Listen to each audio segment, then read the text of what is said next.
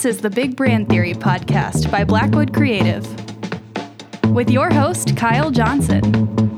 And now, here's Kyle. Hey guys, welcome to the Big Brand Theory podcast. We're so glad you're listening to yet another episode. And today we get to talk to the lovely Kelli Stopczynski. And that name is, once you say it a few times, you got it, right? Just rolls right off the tongue. But good luck trying to spell it. So look in the show notes for that one. There's a Z in there somewhere. So, right? There is, and a Y. Perfect. Yeah. I don't know. So good. So Kelli, welcome. Thank you for being on. So Kelli is... works for, it's local, right? But you guys have spots all over the place, right? Yes, so Quality Dining, Inc. We are a local company based in Mishawaka. We have about 200 restaurants, though, in 7 states, and about 7,000 employees. So we're headquartered locally, privately held, but we're kind of all over. Mm-hmm. That's impressive. That's a lot. 7,000 employees. Not many people can say that. Mm-hmm. So. That's pretty cool. Cool. And you are the director of marketing there. So that's awesome. We heard a little story about that. We won't go into detail there. But so tell us a little bit about yourself. You've got kids at home, right? I do. I have 3 kids. Please pray for me. They are 5, 8, and 9. Wow. Yeah. Okay. We're busy. Yes, I know that life. I have an 8-year-old and a 10-year-old, so right there with you. The sass is real. I know, right? Especially the 10-year-old. Like, what is going on here? You're not even a teenager yet. I know. So I know. Pray for us both here. We'll have a little moment of silence. No.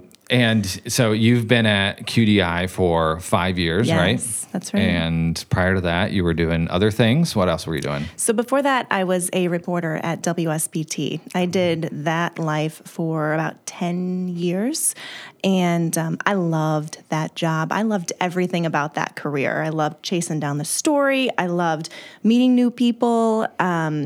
I loved the breaking news. I loved deep diving, investigative reporting. But the problem is, it wasn't really a problem, but I had those 3 kids in 3.5 years. Yeah. And I was addicted to my job. Like a plane crashed into a house out by the South Bend airport, March 17th, 2013.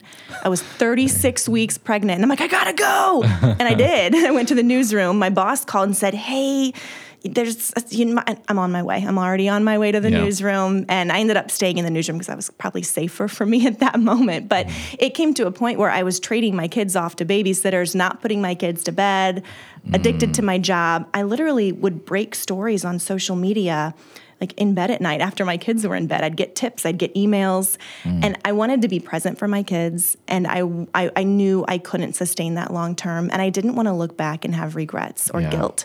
So I had to find a way to transition out of TV, even though I loved it, and fell into QDI. I kind of worked in, but it worked out well.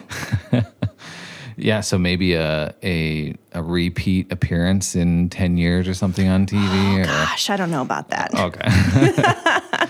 It does sound like a lot of work. It was a lot of work, but when you love what you do, you can relate to this. It's not. And I just really wanted to put my family first, and I wanted to be able to look back and say, I gave motherhood my best shot, and I did the best I could, and I was there for my kids when they needed me. And this career path allows me to do that a lot more easily than the TV life. That's awesome. Very important. Yeah, it is. So tell us a little bit about QDI. You said you have 200 locations, and that's all restaurants, right? Yes. So we have about 150 Burger King restaurants in Indiana, Michigan, and Florida. Okay. And we all, as a franchisee, and then we also have 40 Chili's locations in the Midwest and on the East Coast. And then we own and operate Papa Vino's. Okay. So we have one in Mishawaka and one of those in St. Joe. Nice. Yeah, and QDI is a great company to work for. There's really a core value focus on family first, and that is fantastic. To be able to be respected as both someone who is on the team there, but also as a mother. Yeah. And, hey, I need to do this for my kids, or I have to go take care of this. Okay, fine, go do it. Yeah. And that is amazing. And the other thing I love about QDI is there's no red tape. So if I need an answer or I have an idea or there's something I want to do, I don't have to go through 7 different steps. I can pick up the phone and call any of our executive leadership team. I can walk down the hall and find them, and I get my answer right away. Yeah. I don't always love it. I don't always love the answer. but typically it's the communication is great, and being able to get the answers I need, that's invaluable as a team member. It really is. Yeah. Communication. Yes. Yeah. Yes. It's the lifeblood of anything, really. Absolutely. Especially marketing. So, Yes. so you're, as the director of marketing, what's your day-to-day look like? Everything. What doesn't it look like? Yeah. So when I was hired, I was told, your job is to put butts in seats, get people to our restaurants. And so it's anything from radio advertising to posting on social media to sending e-blasts to, hey, we need this to be a pretty sign. So can you have the graphic designer work on it? Yeah. Or figuring out, hey, how do we integrate delivery this way? Or what do we do with this? Or, hey, it's time to launch a new menu, so let's work on something. Let's work with the graphic designer, get something pretty. I mean, it can be anything. Yeah. And I love that. That's great. Yes. So we're recording this early 2021. Yes. In theory, the tail end of COVID. Deep breaths. Knock on wood. And that's kind of like our topic today is like, how does an organization like yours really, there's two aspects to it, right? Being in the restaurant industry, which got hit really hard, really fast. And then just kind of even though you guys are a larger organization, you still, like, Papa Vino's is just 2 locations. Like, I'm sure some of these things kind of act as a small business. I Absolutely. mean, technically you are a small business, even though 7,000 employees, that's a lot of people. But how does, like, that's our goal today, to talk about how do you adjust in a point of, I don't know, crisis or massive movement outside of your own control. COVID being a great example, but it could be anything, right? It could be the housing market crash. It could be a major market correction or new competition coming in or something like that. So kind of let's walk through that a little bit, and we want to hear your stories and maybe some things that worked and maybe things that didn't work or whatever. So right off the gate, though, like a year ago right now, COVID comes in, everybody's like, what is this? Stuff starts getting shut down. Like, how did that impact you guys, like, right off the bat? I think you need to re-ask me the question and ask me, how didn't it impact you? So my CEO, Dan Fitzpatrick, who is also my boss, describes it, the start of the pandemic. You're driving down the interstate, you're going 75 miles an hour. There are no signs ahead saying road construction, might want to slow down. And all of a sudden, out of nowhere, you have a hard brake. Yeah. And there's no warning or what's gonna, maybe a little bit, but hard brake. And that was pandemic. You didn't have time to swerve. You couldn't take a detour. And it was devastating. Yeah. And the restaurant industry was obviously hit first. I know that other industries were also hit very, very hard, but we literally came to a screeching, devastating halt 1 year ago. And nobody in our company had ever experienced anything like this in their lifetime. And it was scary for a lot of people. But a lot of good came from it. So I want to say we're maybe 5 days into pandemic, and Dan, our CEO, comes to myself and our vice president of operations for casual dining, and he says, I want to start a campaign. And we kind of looked at him, and he goes, so I want to involve other restaurants, I want to help other restaurants, and I want to start this campaign, and maybe we call it Togo. And we kind of looked at him like, okay, Togo, And so basically, the point was we needed to tell people who were scared to come out of their homes. They were scared they were going to get COVID and die, because that was eventually what happened and is still happening in our community to an extent. But there was a real fear that nowhere is safe except for my own home. But we were open, and we had people that we had to keep employed. Yeah. And we were also a food source for people. So the grocery stores are wiped out and they're slammed. It was kind of a weird, eerie feeling even to go grocery shopping. But we had food and we could help people, and we were a necessary company, right? We were essential employees, and we had to do our duty for the community. So we needed to get a campaign together to tell people we're open, we're safe, we were already clean. We already know how to do all of that, but now we're probably cleaner than ever. And it's okay to come out and use us curbside or drive-through or anything like that. So my team and I powwowed a couple hours later. There were 4 of us, and somebody was already working from home. So we had 3 of us in my office, 1 person working remotely. We had a call, and we came up with keep calm and carry out. Obviously borrowed from Winston Churchill. It's not our original. And by 6 o'clock that night, we had creative already. So we had a logo, we had the yellow background, the black letters, and Dan approved it. And he said, okay, go ahead and run with it. And I want you to get this out to as many local businesses as you can. I want you to send press releases to Fox News. I want a big banner in our front yard of our property. I want yard signs everywhere. And I said, okay. And I was like, how much money do I have to spend? And he looked at me and he said, not very much. Right. You just shut everything down. You might want to So then we went to some of our printer companies and we said, hey, do you think you can maybe do a few banners for us? We've given you a lot of business. We need your help. We created a digital media kit for other restaurants and said, okay, here are yard signs. You can pay to print them. We printed signs on cardstock in our office on the color printer and said, hey, we'll run them to you. Like I was running signs and banners to Napanee, to restaurants there. We had downtown South Bend, and my team was doing that. We created a Facebook page. We sent out the press releases. Local media was huge. So we leaned on those relationships that we had previously. I mean, I texted Nick Brown, who was the vice president of the South Bend Cubs, and I said, I need a favor. And we have sponsorships with the Cubs. Sure. And I said, I need Stu and Swoop to hold this keep calm and carry out sign. And he wrote back, he's like, anything for you. So Nick Brown and Joe Hart, who is the president of the Cubs, put on those disgusting mascot costumes, held the sign, and I had a text back from them with a picture within like 2 hours. That's awesome. Muffet McGraw did the same thing. She held it and did a video message and sent it. Brian Kelly, the head football coach at Notre Dame, we reached out and said, hey, we did this big grassroots campaign.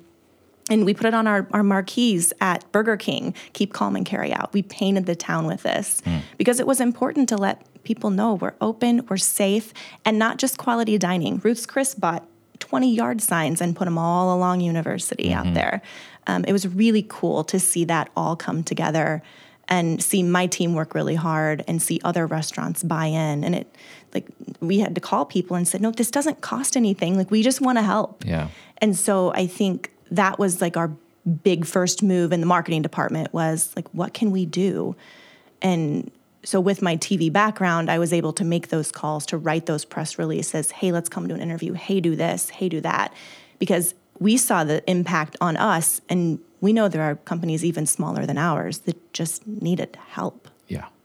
I love that was your guys' kind of first instinct, was to say, like, let's do this. Yeah, obviously it'll benefit us, but like let's help the others too. Like we're and that to me was one of the great things of, if there was a positive happening, when we saw a lot of communities, like people coming together and saying like, okay, you need this, and the print shop saying like, sure, here's some free banners, like we're in this together, like I'm gonna help out and you're gonna help out, and that's awesome. That's absolutely awesome that it wasn't just, hey, here's an opportunity for us to nickel and dime or like one up our competition, but how can we help them? Because we know that we all do better together. Well, right. And being a leader, right, in your industry, whatever that industry is. I mean, Dan Fitzpatrick went out and he got in front of the cameras and he said all of those things. We're safe. We're open. We are here for you. And it was for all restaurants. Support the local guy, support the little guy. You got to support everyone. And he's well known and respected in the community. So he was a great voice to be able to provide that message. That's awesome.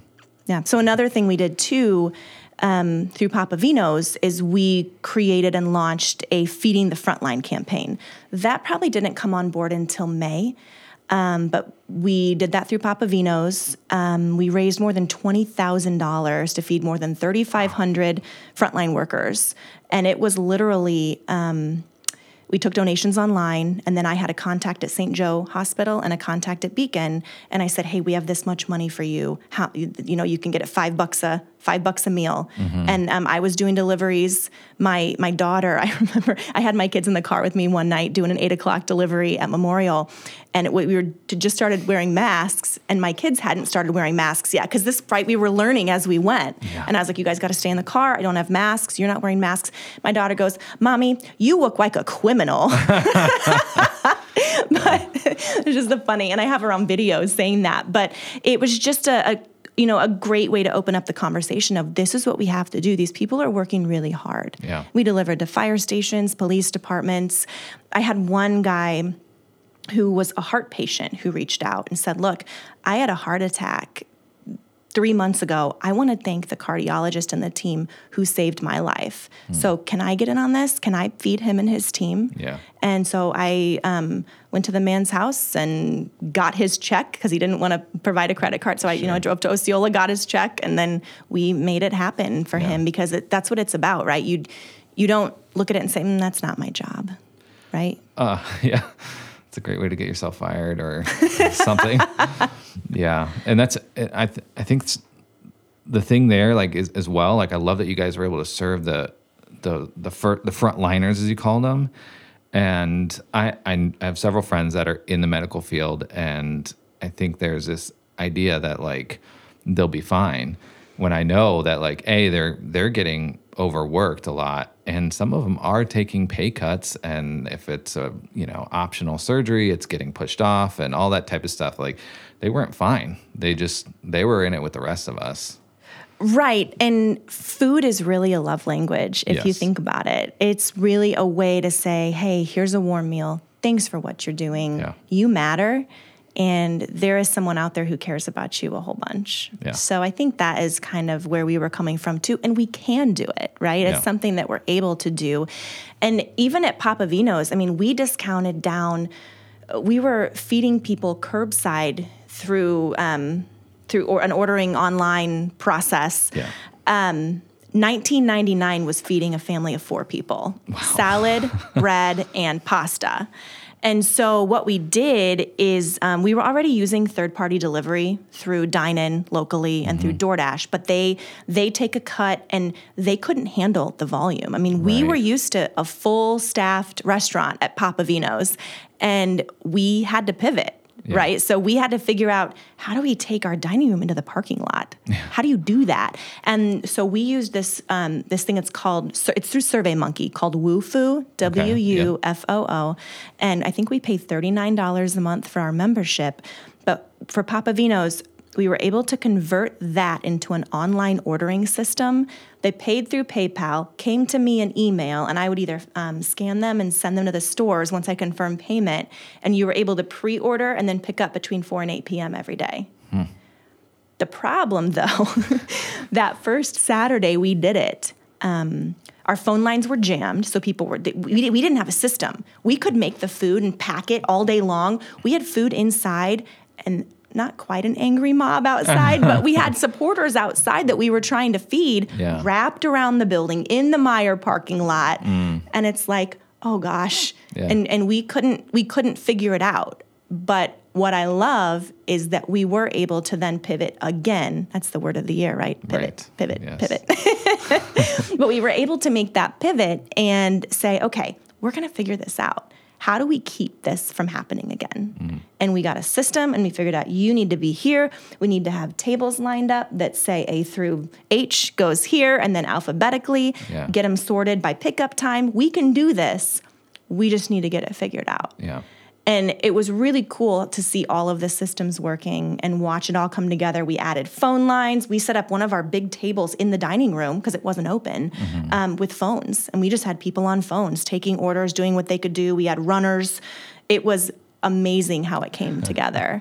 And we also had to update our technology too on the fly. We have our IT department is in-house, and that helps a lot. Yeah. But we had to update things and make changes and roll with the punches that way too.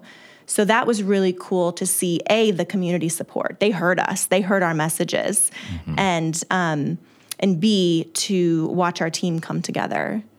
And other restaurants wanted to help us. So we got a call from a local restaurant on a Saturday night, and he said, hey, we want to feed your team. We want to bring you guys food, and we want to help you. Wow. And our restaurant GM was like, yeah, great. Restaurants will do that from time to time. And he said, okay, great. How many people you got? He said, we got 7. And then he asked our general manager at Papa Vino's, how many people you got? And he goes, we have 24 people on staff right now. We were fortunate enough to have that volume of business coming in because we kept pushing and reminding people we're here. We can, we want to serve you. We want to help you. And so that was really fulfilling as well. So how did your messaging change in some of that? Because I heard you just use the word remind, which it's kind of one of those things where in the marketing world, sometimes that's all we're doing, just reminding people we're here. But did the messaging change much in how you guys were marketing stuff? I think a lot of it was meeting our guests where they were, right? So they're scared. They don't want to come out necessarily. They want to know that we're safe, and they wanted value. They wanted to know that, I'm going to get a lot of food for my money, because there was a lot of financial uncertainty at the beginning, too. There still is for so many people. And so in terms of reminding them, it was getting all of those messages out, but also saying thank you, because a thank you goes a really long way, just like with feeding the healthcare workers. We would post videos on our social media saying, thank you so much for your support. Thank you for all you're doing. When we reopened, I had a cell phone video that I shot with our employees, just saying, you ordered takeout from us. You came and grabbed your lunch from us. You bought gift cards. You bought our wine to go. And it was different messages from different people at our restaurants, the faces that our guests already know. It's like, hey, we're back open again for dine-in, but we don't forget everything you did for us while we were closed, and thank you. That's awesome. So what else did you guys do in this process? You're like you said, pivoting is kind of the word of the year. But what other things did you see that maybe it worked well or didn't? Or so we already knew through Papa Vino's, through our liquor license, that we could sell beer and wine to go, and it's not really anything that ever had taken off. Maybe that's the director of marketing's fault. I don't know. But we had been trying to push that. And then our Chili's restaurant started doing that. And, so we got alcohol to move. We can do it. We can make the sales. We can give the people what they want, because who didn't drink vodka and binge watch Tiger King during pandemic? I don't know. Can I say that on here? Yeah. So, and even with Chili's, our Chili's concept, that obviously all shifted to takeout as well. So we were figuring out our liquor licenses in different states, because it's different state by state, what we could and couldn't do. And how can we get people to buy alcohol that way? And what can we do that's safe? And, can we just put a straw in a cup and just say, here you go? Here's your roadie? You can't really do that. I don't think so. So we had to figure that out.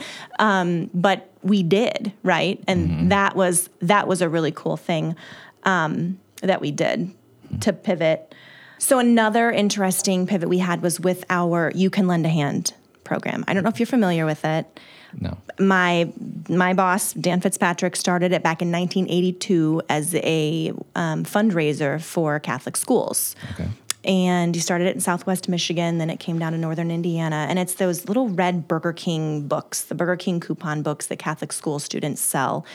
But it became very obvious last July that the program, which usually starts in February, that we wouldn't be sending kids door to door to sell these $3 coupon books.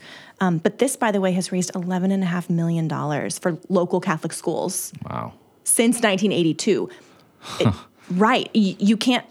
We had options, right? We could sit there and say, okay, you don't want to do it. We don't want to do it. It's pandemic. That's fine. Yeah. or you can say, let's figure it out. Yeah. And so we were really looking for a QR code, mobile, digital, let's do something cool. That wasn't going to work. I might have cried real tears because this is a program that my team executes and we're passionate about it, right? We want to help these schools. We got to figure it out.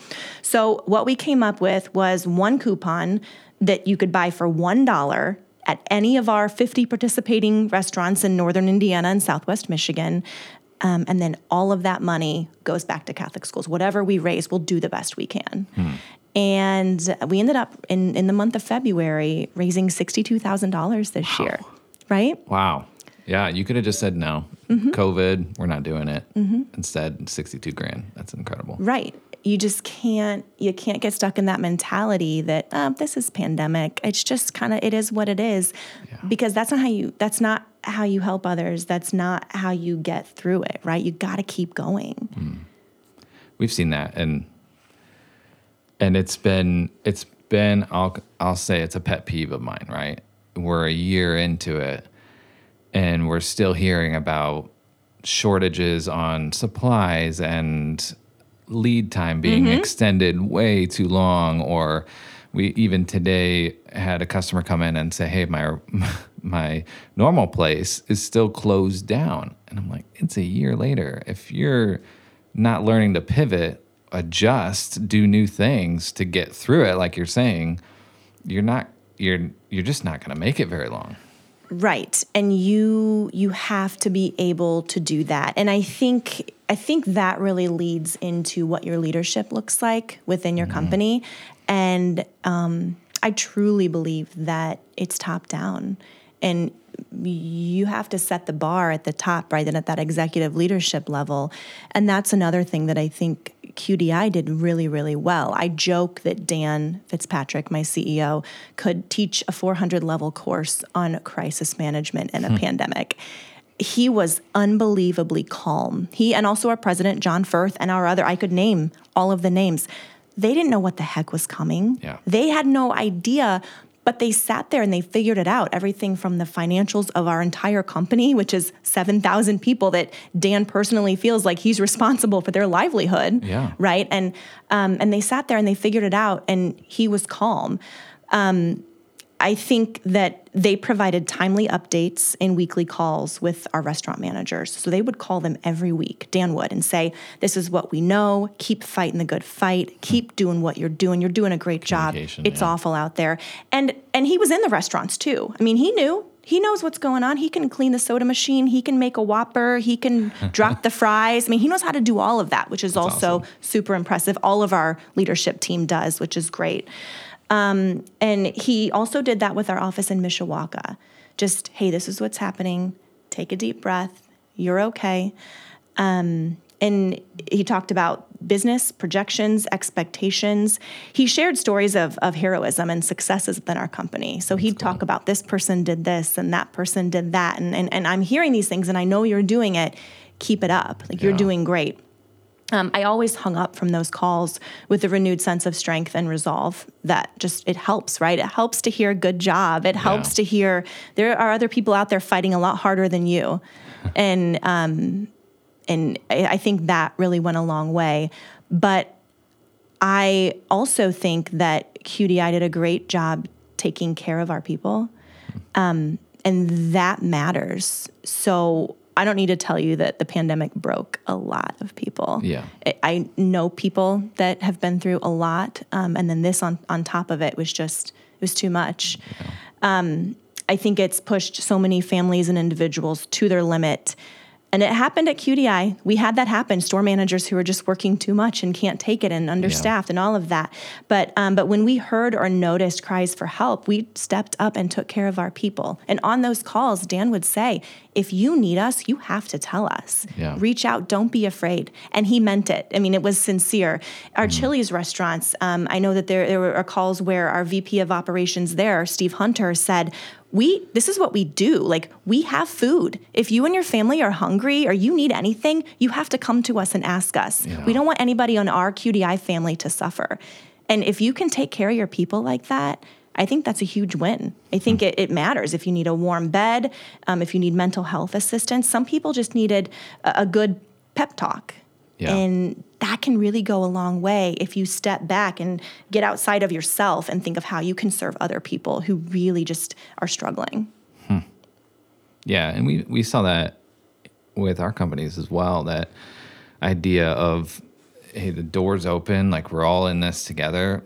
Let's work on it and let's put our cards on the table. Like if I need help, you need help. Let's help each other. And even here, like me as the leader of these companies, like I needed help in different areas than maybe others did, right? And sometimes that is like you talked about, like it's just like a word of encouragement or just a break. Like I just need a break and I need to do something that's fun and whatever, and then come back to it and we'll start to hustle again. But that's just so important for as a team that we're allowed to do that from the leadership, but also from each other, like from peers, to be like, it's okay if like you just need a second to go cry, like that's all right, like we'll be all right, and you can go do that and we'll take care of this and then come back when you're ready. Like that's hugely important. It is important, and it's important to have a good team in place before anything crazy hits or before a pandemic hits, and it's important to know the people on your team and know who they are and what they need. I've done this with some people on my team and need to follow up and do the rest, but like one of those personality tests. What is it, like the Enneagram? No, I'm kind of obsessed with the Enneagram. Please don't make fun of me. What are you? Gosh. Come on. I'm a 3-2. Oh, of course you are. Of course I am. I'm a 7-8. Okay. So I'm an enthusiast. I'm a cheerleader. I like things on the fly. Yes. I'm a little bit crazy, the good kind, the fun kind. I'm spontaneous. Yes. With a side of me that's also like, whoa, just hold up. Let me have that. I can handle this. It's in my poor children. So yeah, but I think knowing that, I have a girl on my team who is an 8.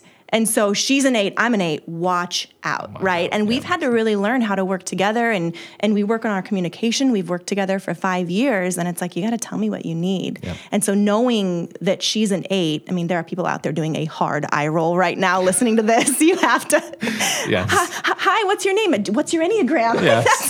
It's so annoying. Okay, all right. But, it's helpful, though. It is to know how people work. So if you can have that grasp, I think it helps your team even more. And it's not even necessarily in a personality test if that's not how you roll. It's just knowing who they are, having an idea of their home life and what it's like. And if something's weird, as a leader, you got to know that, and you got to be able to respond to it.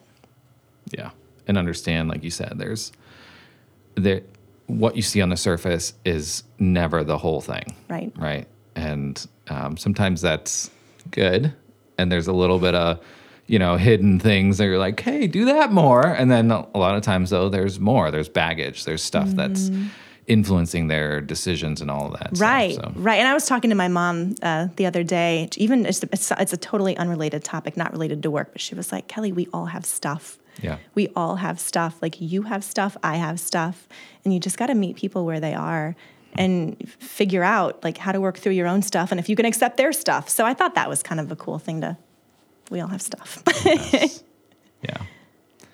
So when we're talking about pivoting, and I think we kind of answered that question a little bit just now, but what do you feel like is a key ingredient to pivoting well? Like, how do we have something come in our face, whether it's a virus or maybe it's whatever it is? I won't give examples, but when something comes our way and we need to change, what's a key thing that you found, I guess, in your experience here to help do that well?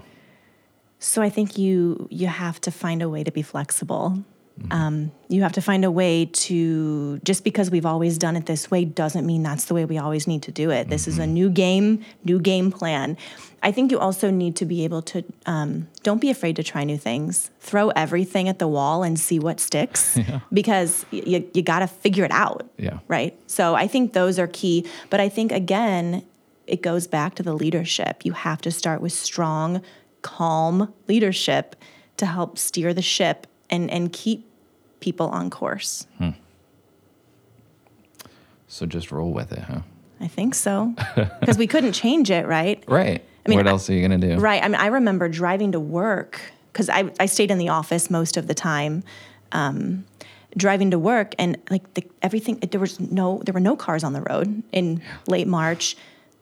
Gas stations were eerily quiet, and it was weird. Yeah. And it's like, okay, you got to stay calm. Like, this is different. We'll figure this out. Or even with our kids, right? Figuring out what the heck we're going to do with them with school and daycare and babysitting and lining that up every day. Mm-hmm. But realizing that people on your team are having to do the same thing. Like, you're not special. Yeah. And I think that's an important thing too, is like, it's not just you. You're not the only person living in a pandemic right now. Right. So it's kind of to keep that in perspective. That's when I had to work on. Right. Personally, like, it doesn't revolve all around me, even though I feel like it does. Yeah. It should anyways. I get it. Yeah. So for your company and maybe like specifically your marketing tactics, I guess, or like your plans, like let's call it post-COVID, how have things changed for you guys? Like, what are you changing? Is anything changing? Is it going back? Like, what does that look like? Gosh, it's been. Do you even know? It was day by day, right? For so long that it's like, just respond to what the little fires are and then figure it out. Mm-hmm. Even in Michigan, when were we opening? When could people come back in? That wasn't that long ago. Yeah. And then the signage we have to do, and you have to have people sign in and their phone numbers for contact tracing and all. It was just, it's a lot, and it's a lot on these restaurant employees. But right now, post-COVID, our biggest problem, and you see it every single day when you're driving to work, driving home, anywhere, now hiring. We need people. Yeah. We need bodies so desperately. And there are a lot of different things that I think are contributing to that. Unemployment is a big deal for a lot of people who are on it. And then the stimulus checks this last round, we have employees who are getting $9,000, $12,000, and $14,000 stimulus checks. And these are people in the restaurant industry who are used to living on really low salaries anyway. So they're getting these checks and saying, yeah, I'm probably not going to go to work today. Yeah. That's happening. Yeah. And we're having call-offs, and it's stressing the system. And then that's how people break, because we still have restaurants to run. Mm-hmm. And then, it's tax returns are coming back. And so other people are getting that money and saying, I'm going to go eat at the restaurants. I'm going to support local. I'm going to do what I've been doing all along. And so we're busier. Like, we're doing better. It's picking up, but we need people. That's our number one problem in our restaurants right now, is staffing. Yeah. In the Midwest and on the East Coast especially. Florida's a little bit of a different story, but especially up here, it's really stressful for these restaurants. It's difficult. So I think that's our number one problem right now. But I also think you can't forget to look back, right? So as we're moving forward, you have to look back at what did we learn in pandemic? Because we learned how to do a lot of things better. Yeah. And we became more efficient. And we're doing this, like, alcohol to go, or these family bundles that we're doing for Papa Vino's. That's another pivot, I guess. But we took those, and now we do curbside fundraisers. So that's can awesome. Order, we're doing them for schools. I had one school do it for a whole week, and you can pick the day and the time you're going to pick up. You can pay online. And they had 60-some orders, and they raised $900 for their school PTO just by doing pickup. Yeah. So that's the old give back night transformed into a give back week, but curbside, pickup, virtual. Don't get out of your car. Yeah. We're going to keep it safe. So I think you can't take those things for granted, and those lessons you learned of, okay, we did a lot of things right. Like, let's look back and see what we did, because that's how we keep moving forward. Yeah, and I think the other thing alongside of that is there may be things that you didn't do right. And you're like, well, we're not doing it that way. But even from that, like, the whole idea here is if we're meant to survive through something as crazy as this, then our best step is to learn from whatever we went through. Yes. Or learn from somebody else. Like, sitting here listening to what things that you guys did, I'm like, oh, that's that's a great idea. I can see how even maybe a one location restaurant could adapt to that, or some other business. But the idea of how do we learn from this and adjust accordingly and continue to improve. That's a conversation we had this morning with my team, is like, we've got to always be improving. And this whole thing, this last 12 months, just gave us that opportunity to, like you said, just start throwing stuff at the wall and be like, oh, that one worked. Let's try more of that. And that's not going to work. So just the value of that. And even as marketers, like, we know that. We do that in marketing. We'll try this, A/B test that or whatever, and we do that type of thing. But now we're doing it at a macro level for the whole business. Right. So. And it can be really, really scary. But if it doesn't work, it doesn't work. Like, you just have to pick yourself up and try the next thing, right? I mean, that's life. Yeah. Isn't it, though? Yeah. So what else should we know? Do you have anything else that, like, you would tell somebody who's maybe they're still struggling to work through? They've just kind of eked through this whole pandemic and, like, okay, we're still alive. Now we need to figure something else. Like, do you have any other words of wisdom maybe for somebody who's getting ready to think about their version of pivoting? Are you sure I'm qualified to give advice like that? Well, it could be your advice or it could be somebody else's advice. I don't know. So I think there are three things that I would say in response to that. And the first is, you have to take care of you. You have to make yourself a priority, whether that's exercise consistently, or whether that is meditation, prayer, going out with your friends once a week, whatever it is that gets you good, getting enough sleep at night, drinking enough water, eating right. It all sounds so basic, but those things can be really difficult. And I know people who are struggling with that, and it's really difficult to do. For me, it was the whole workout thing. Like, I would use my lunch breaks if I got them, and I would run the back stairs while at work, or I would go for a run at Notre Dame, or go home. My gym was closed. My gym closed, and I freaked out. So my kids are, like, planking on the floor with me at home. I'm trying not to get smacked in the face with bands, right? Resistance bands, but we made it work. So I think when you center yourself, you can be strong for others. It's as a parent, as a leader in a company, as a colleague in a company, and a team member, you got to take care of you first. So I think that would be my first one. Secondly, I think you need to look to your mentors.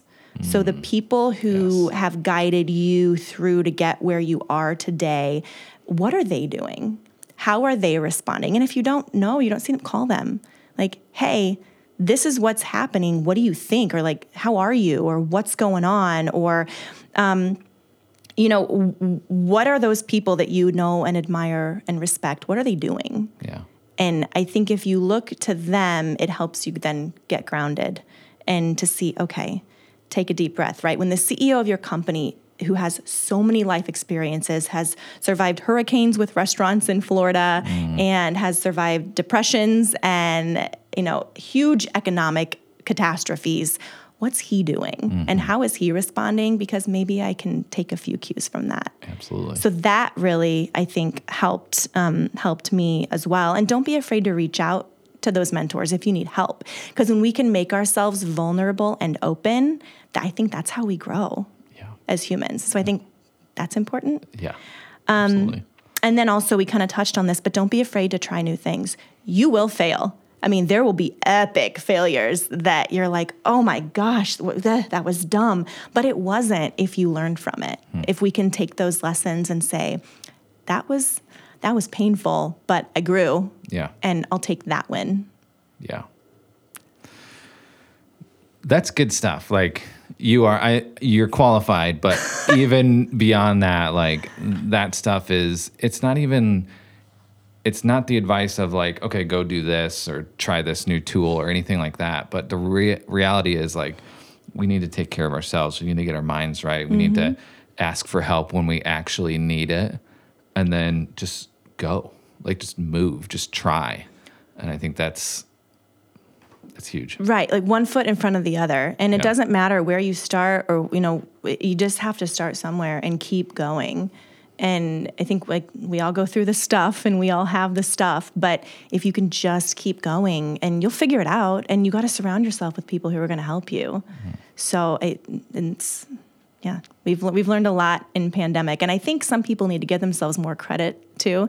You probably didn't do as badly as you thought you did. Yeah. It didn't feel good, but sometimes when it doesn't feel good, that's when we're growing the most. Yeah. I found. That's awesome. Well, Kelli, thank you so much for your thanks time. for having me. This was really fun. Yeah, and we'll have to do it again. You've told me you have a mommy blog. Oh Is that my what we gosh. call it? Yes, that's what we Okay, call it. I all do. right. I guess. Okay. Yeah. I don't know. It's. I should know that, right? But I guess. I don't know. So we'll link that up in the show Great. notes so that all the mommies and I guess the daddies too, right, can go. And Yeah. Oh, read there's it. a lot on there. Okay. I don't really hold back. Nice. I think I posted recently about like male balding, and but it was a positive Good. thing. Yeah. That's awesome. Yeah. And then there's a lot on there. Where else can other people who are listening to this maybe want to connect with you? What should they do? So I have a LinkedIn account, but I should be on it probably a lot more than I am. But my Instagram account is probably the easiest way, just at Stopczynski. I think it's open. Again, I'm an open book, so go stalk me, please. Okay. That's awesome. Well, again, I really appreciate your time. And Thank you. I had a lot of fun and learned a lot. So I'm hoping that all of our listeners can feel the same way. I hope so too. Thanks for having me. Yes. All right, guys, you know what to do. Go follow us on all the channels. Make sure you subscribe. And thanks for listening. Have a great one. Thanks so much for listening to the Big Brand Theory podcast. Make sure to like and follow us on social media and subscribe to the podcast today.